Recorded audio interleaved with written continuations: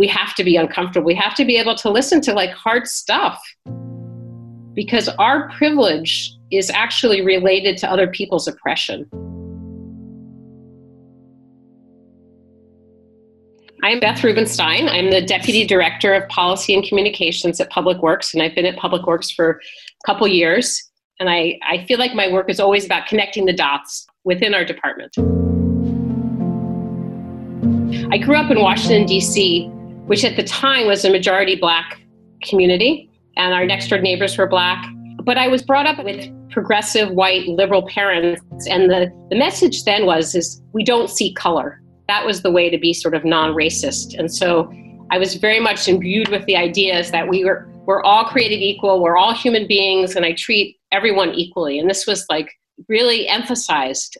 I'm white, but I'm also Jewish, and my Jewish background and my Jewish traditions and culture are really important to me. So if people just see me as who I am, as just as a human being, and don't see my background, I feel like they're only getting part of me, and they can easily make stereotypes and assumptions about me without knowing the true me. So in my own journey, I began to understand that not seeing color was actually getting in the way of really understanding people's experiences. As an adult, being on my own journey around racism, I've come to see it in a very different light and realize actually how much was lacking in my own education. And I think one of the things that's most telling is that to most other people in the country, Washington, D.C. is a southern town. I never had the sense of being in the South at all. I mean, we talked about the Mason-Dixon line, but that was so far from us. My understanding of slavery was that it was bad and then it was over. And then there was no more discrimination, which didn't quite jibe with my experience, but I also didn't know what to do with that thinking. I saw how the poorest neighborhoods in the city were predominantly Black. I saw that schools were segregated socially. I saw that institutions were segregated socially. Wherever I was, the people who were serving were Black and the people who were served were white. People who shined shoes, the people that served in the cafeteria were Black, and the people in power were white. So I saw it like in an everyday way, and yet I was constantly taught, don't see color because we're all human beings. And so there was like this dissonance. There was no explanation. Well, if we're all equal and we're all human beings, why is our society so stratified? As a kid, I don't think I knew how to articulate that. And I mean, like, I know my dad went to the March on Washington, where Martin Luther King spoke. And so they had a consciousness about it, but they still were sort of kind of white liberal mentality that didn't recognize racism as a system. And I now really understand, like in the 70s, like SF State was really at the forefront of this, is pushing an ethnic studies department. I remember when I first heard about that, I didn't quite understand it, but of course it makes sense, because the history we're all being taught left out so much other history that would explain the racist systems our country was built on. And so ethnic studies is obviously key, because our mainline history was ignoring a lot.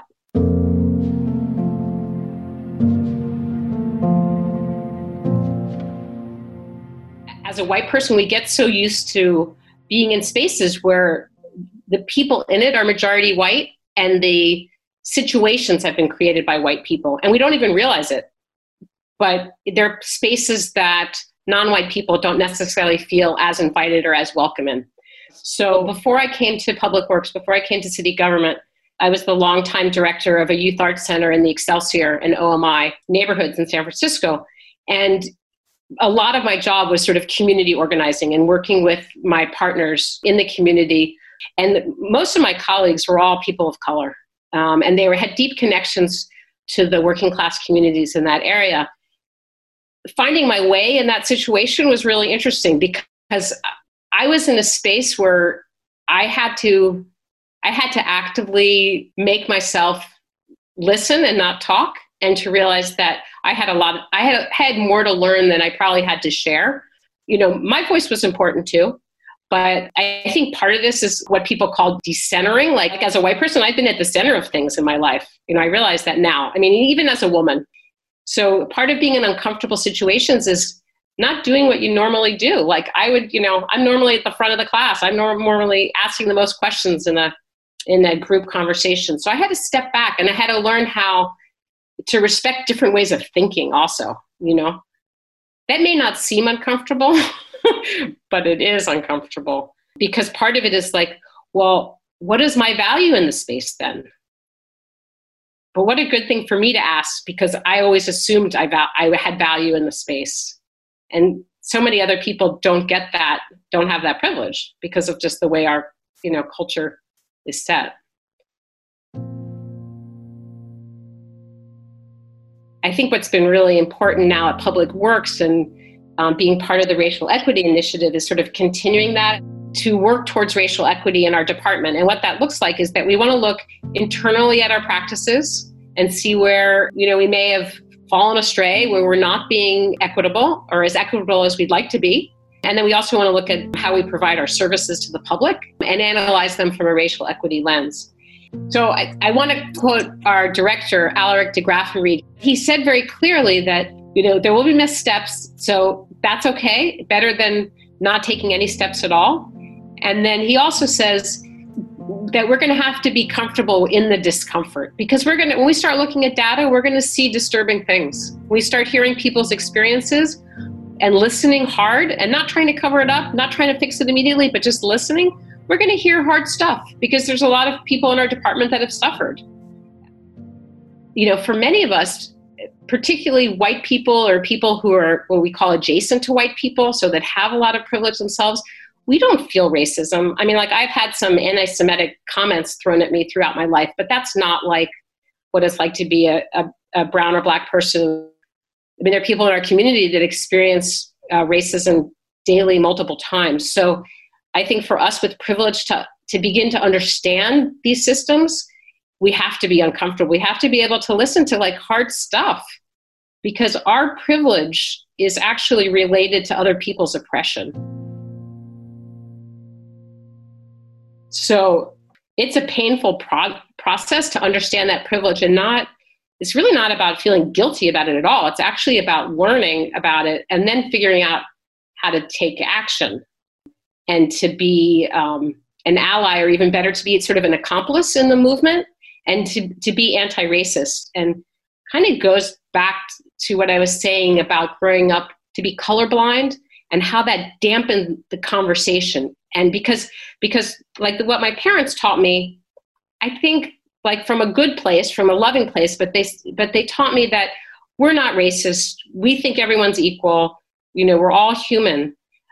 But that's not really enough. Being non-racist is not enough. We actually have to work actively against all these systems because they affect all of us. If I don't see someone else's color, I don't see their background, I don't see the richness of their history, I don't see their people. And the best way for me to understand it is to put that back on myself. I want to help open the doors in people's brains so that they start understanding how situations are much more complicated and that how racism really is like this, it's like an earworm. It's like this insidious thing that goes throughout our society. I don't want to live in a society that doesn't reflect my values of respect and love of all, right? It doesn't, it makes me sick. It makes me sick to see how George Floyd died and that there was somebody in our community that felt that was okay. And he had 8 minutes to think about it. Like it's horrifying.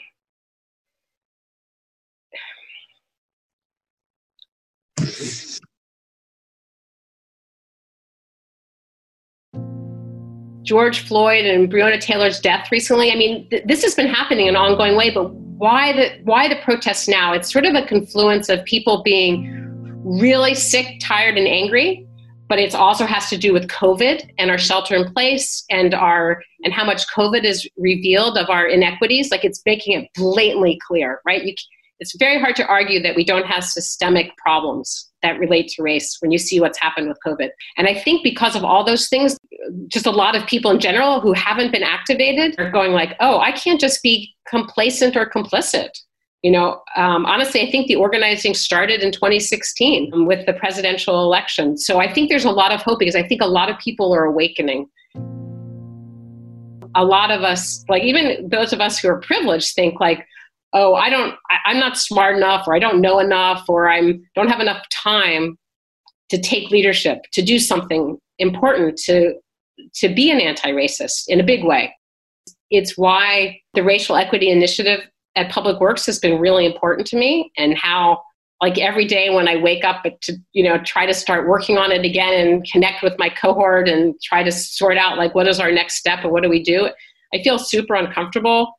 I wonder like, what is, me as a white person, how can I be part of it? And then I realized like, I need to be part of it because it's like all of us need to help change the system. And then I also think of Grace Lees Boggs as saying, we are the leaders we have been waiting for. And I don't mean that in an ego way, it reminds me I need to step up. I need to be part of things. So I do have a lot of hope.